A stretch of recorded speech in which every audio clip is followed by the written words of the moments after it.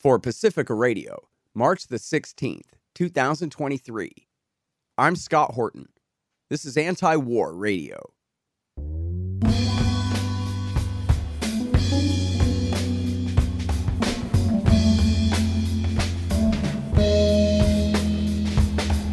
All right, y'all, welcome to the show.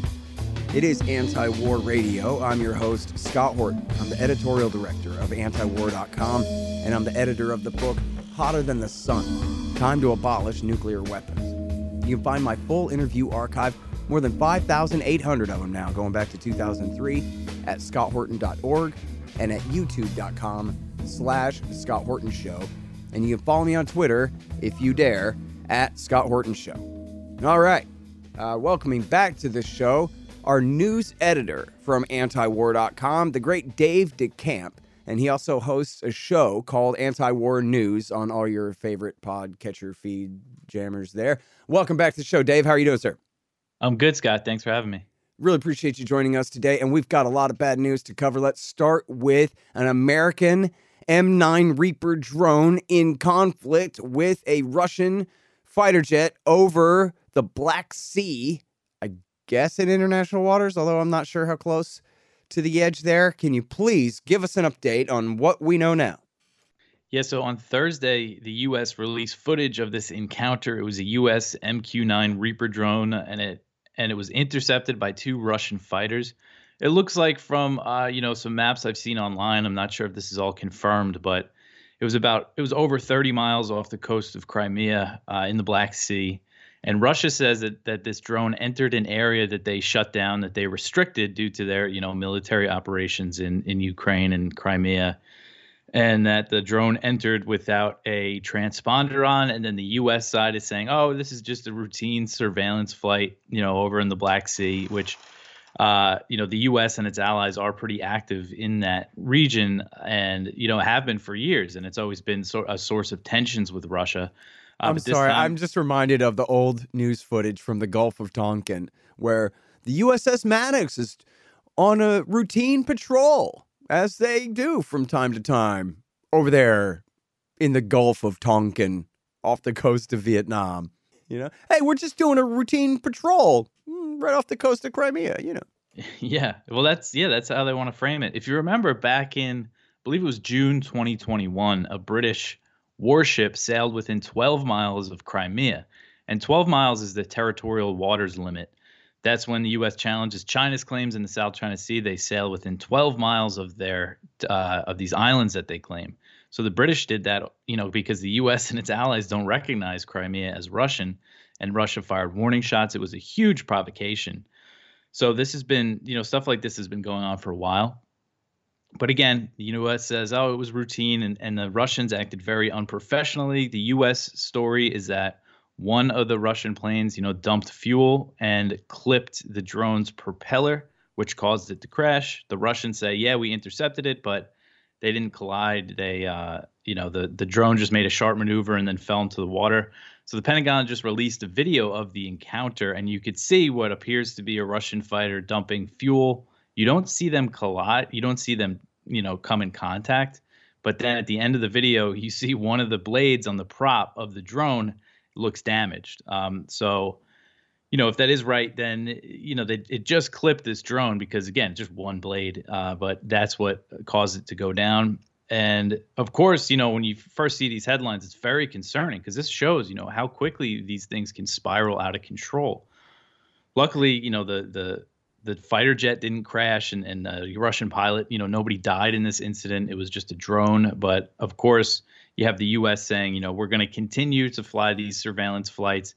And I think the question is whether or not, Russia is right when they say they closed down this airspace, and if this surveillance drone was challenging it, if the U.S. knew that and was doing this purposely, or if they were just, buzzing around the area.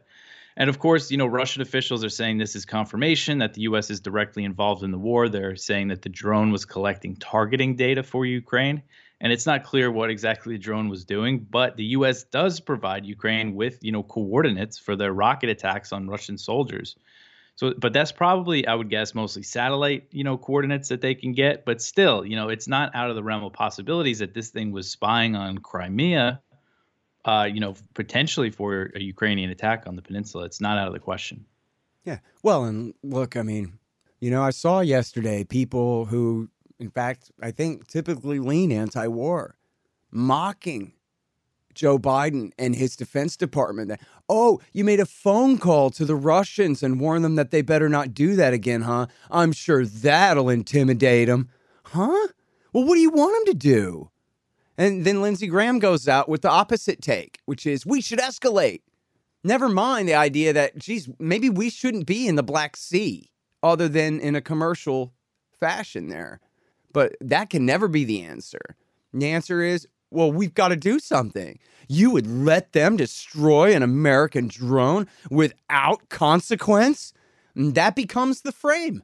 That all we can do now is make things worse because our idiots flew a drone where they shouldn't have been flying? Yeah, and I think so. Lindsey Graham said that the U.S. should start shooting down Russian planes, that they encounter. Of course, a huge escalation. Basically, that would just set off, a direct war between the U.S. and Russia, NATO and Russia. But I do think, we have to worry about the Pentagon and officials, in the Biden administration. I don't think they'll take it that far, but I think they might send more drones into this area and challenge the Russians even more, see what they do. So it's definitely, we're on this escalatory spiral, I think, with this situation. And it's very concerning. And the U.S. officials said that this drone was launched from Romania, which has a Black Sea coast. Romania, Bulgaria, and Turkey are the NATO countries on the Black Sea. Turkey wouldn't really want to be involved in operations like this because the U.S. right now doesn't have any naval ships in the Black Sea, but they're talking about trying to recover the drone. Russia wants to recover the debris too. So it's not clear, though, if NATO's actually sent out any boats to go try to pick this thing up. But it does show, NATO expansion. The U.S. has a base right there, right on the Black Sea. So at least they're staying out of there. Now, of course, there's other NATO countries there that have their own fleets. But Lindsey Graham was saying, Biden's weakness, his inaction could start World War III. This is total nonsense. When what he's suggesting would seriously kick it off. Yeah, exactly right. There's a video of Lindsey Graham and John McCain from December 2016, right before Trump was inaugurated. And they're talking to Ukrainian soldiers who were fighting, in the Donbass war. And they're telling them 2017 will be the year of offense. We're going to go back to Washington and lobby to get you weapons. And, you should go on the offensive against the Russians. It shows just how involved they were in this whole mess. That really breaks the narrative, I think, that this thing started on February 24th, 2022, when you see these two American senators giving these Ukrainian soldiers a pep talk, to go on the offensive. Yeah, and this is almost 2 full years. This is just short of 2 full years after the Minsk II peace deal was signed, when pouring more weapons in there and encouraging more fighting is in direct violation of that deal, which was struck by our allies, the French and the Germans, but was signed onto by the United States and the United Nations. And then they're just outright in violation of it, trying to turn the thing into a war.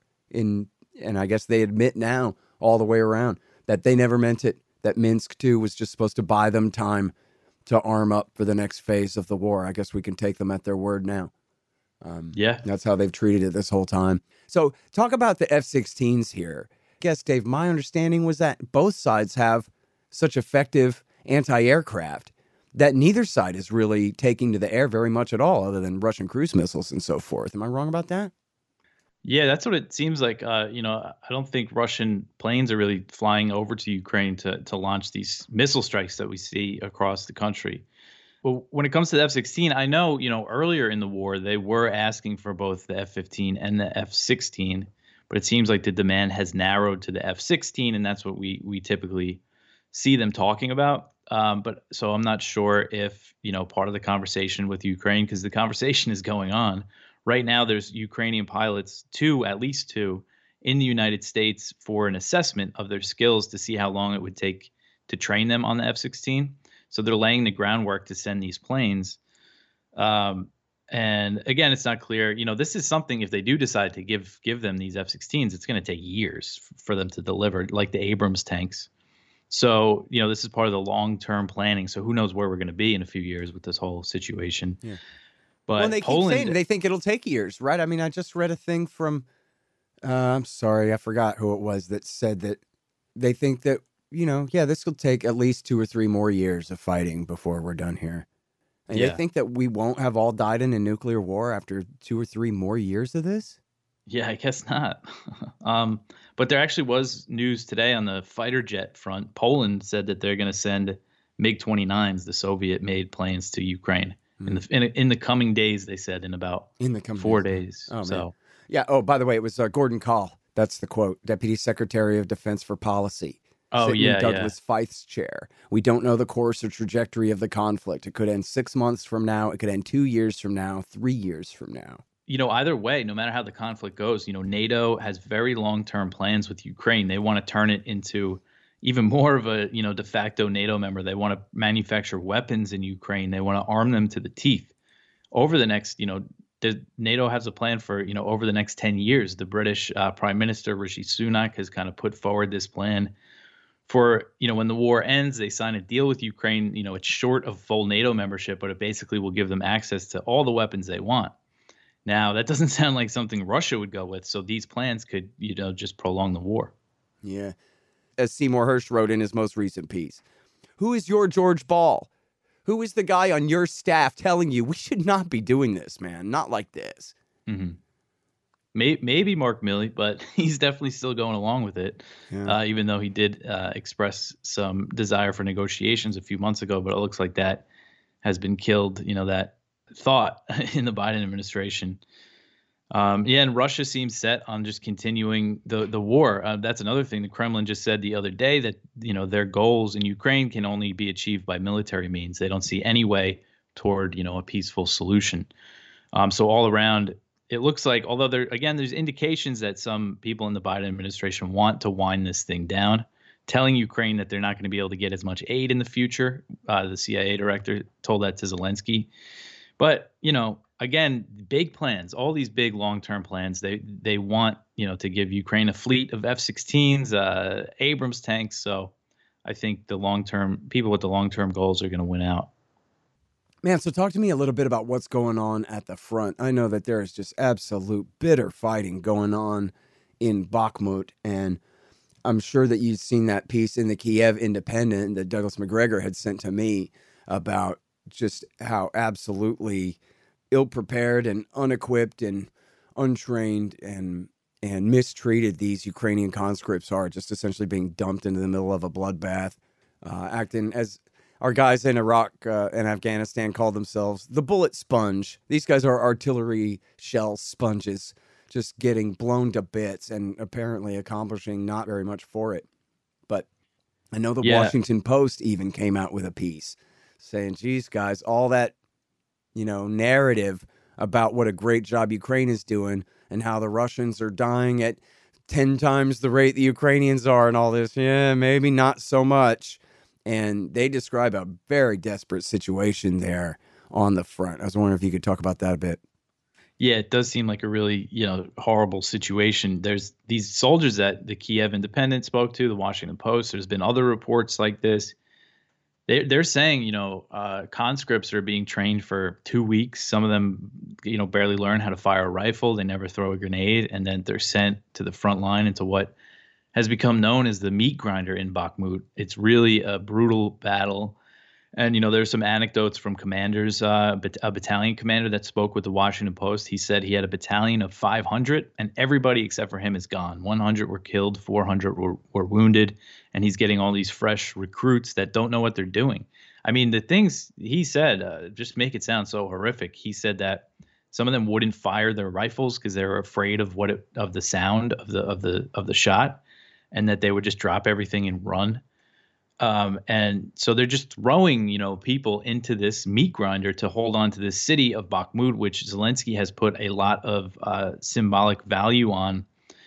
And you could see, if you look at the map updates, the city is almost encircled by Russian forces. They took the eastern district of the city.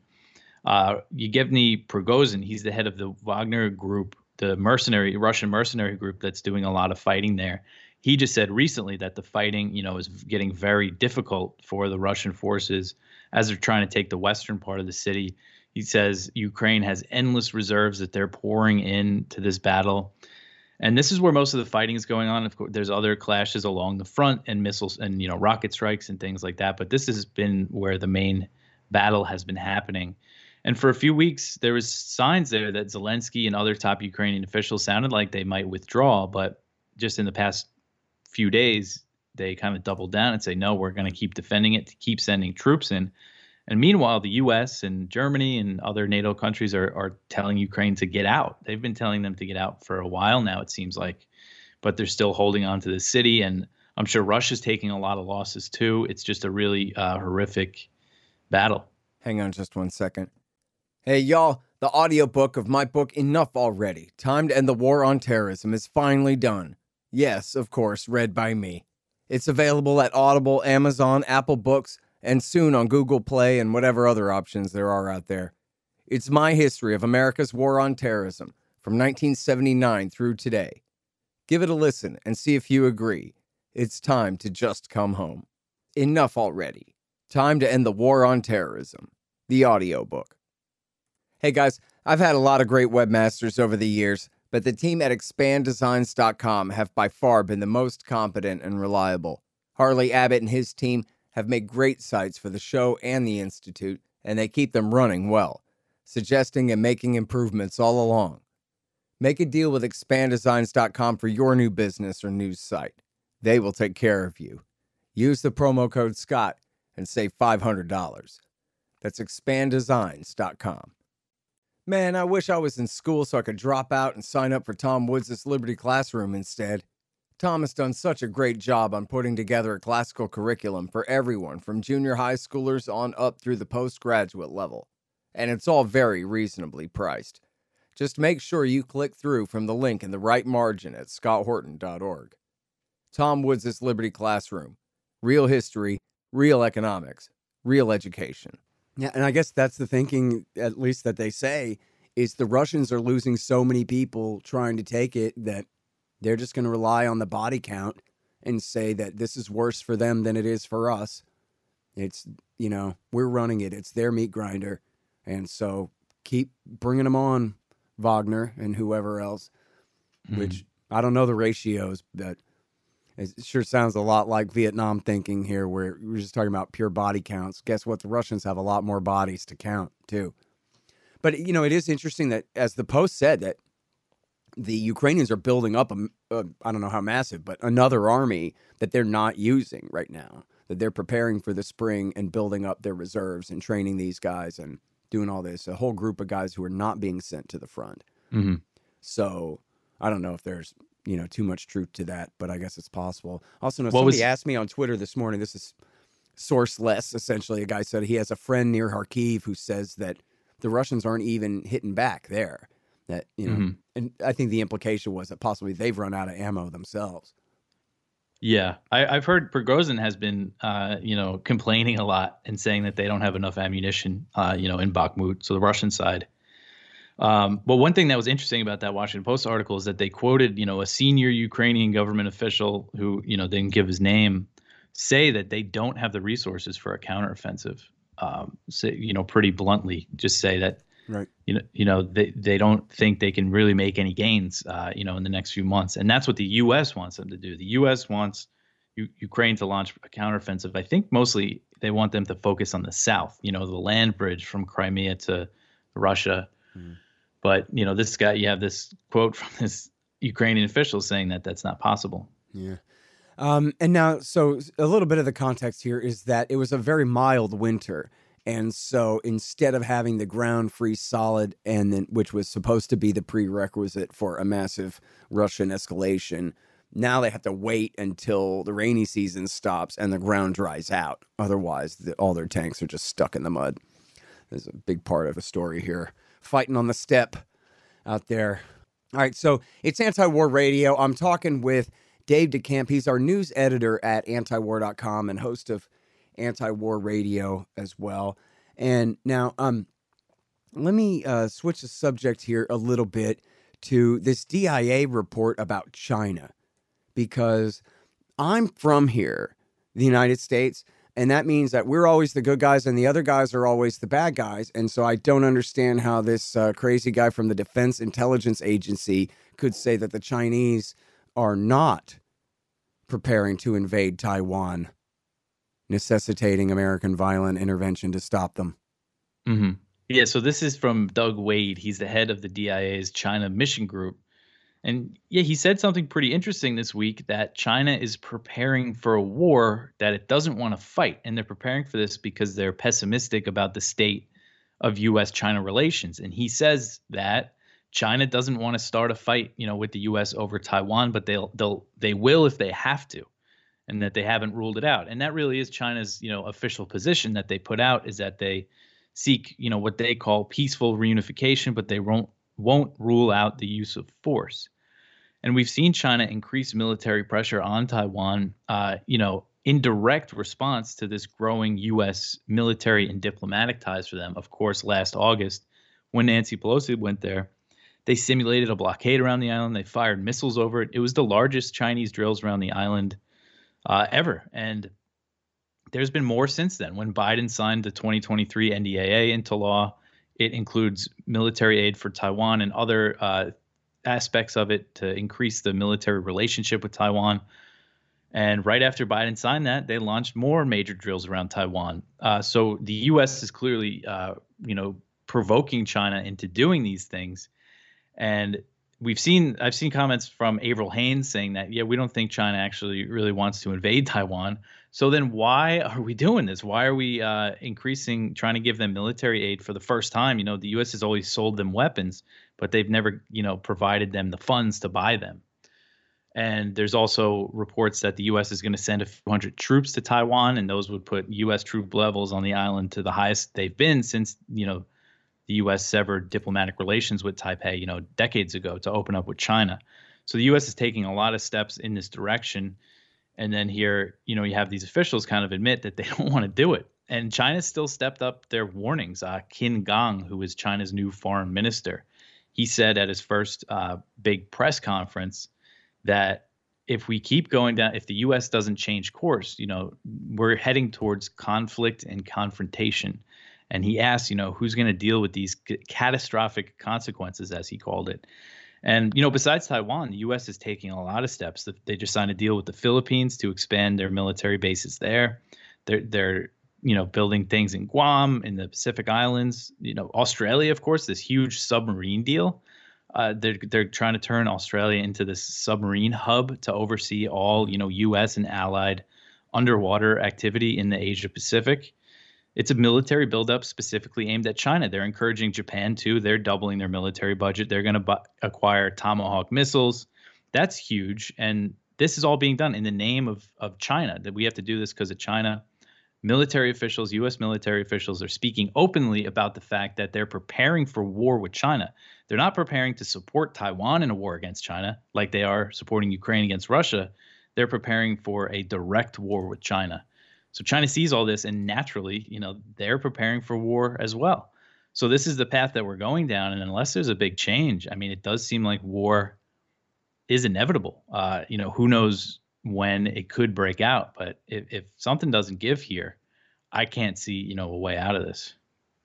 And the Americans are in complete violation of their agreement with China over Taiwan, begun by Nixon and then finalized by Jimmy Carter back 40 years ago. This is one country. We're talking about going to war over an island that we don't even recognize as an independent nation at all, that our government has officially declared 50 and then again 40 years ago will one day be reunited with China. We just hope it's peacefully. And then instead of working to help them reunite peacefully, we're just absolutely in violation of the deal. And here's the joke, too. Everybody knows that America would lose, that they have supersonic sea-skimming missiles because Israel gave them America's designs for supersonic sea-skimming missiles. And they can sink our boats. Their missiles have a longer range than our fighters.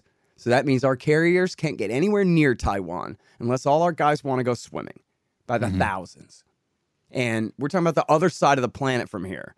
We're talking about a couple of 10 miles off of their coast. And I don't know. I tend to think, honestly, Dave, that they don't want to fight China. They just want to sell a bunch of boats and planes because they cost a lot of money. And I wonder even if they ever call the Chinese and go, you know that we're just kidding, right? We're just stealing from the American people, man. We have to call it something, you know? Yeah, I mean, that's what I hope. But again, just the rhetoric lately, there has been a big shift. And, they're talking about how if there is a war over Taiwan, that the U.S. has to focus on breaking a Chinese blockade of Taiwan, sinking Chinese ships. And I think you saw a few days ago, Robert O'Brien, who was Trump's national security advisor. So he's a former official. Mm-hmm. But I think, he might be pretty tuned in. He was saying that if China successfully invades Taiwan, the U.S.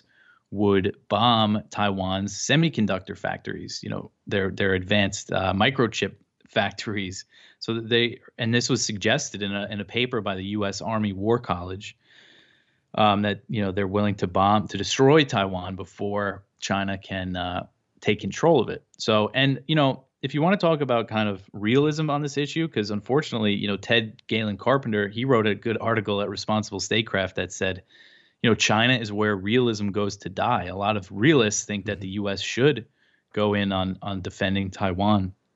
But if you wanted to play it smart, I mean, it's clear that if the U.S. backed off with this military and diplomatic support, China doesn't want to invade. There's a smart way to prevent them from invading. And what the U.S. is doing right now is not it. They call it deterrence, but it's clearly provocation. Well, look, semiconductors are improving all the time. You can't bomb semiconductor progress off the face of the earth. Just do it somewhere else. The Americans want to compete with China on microchips. Maybe they should just ask Advanced Micro Devices here in Austin, Texas to work harder.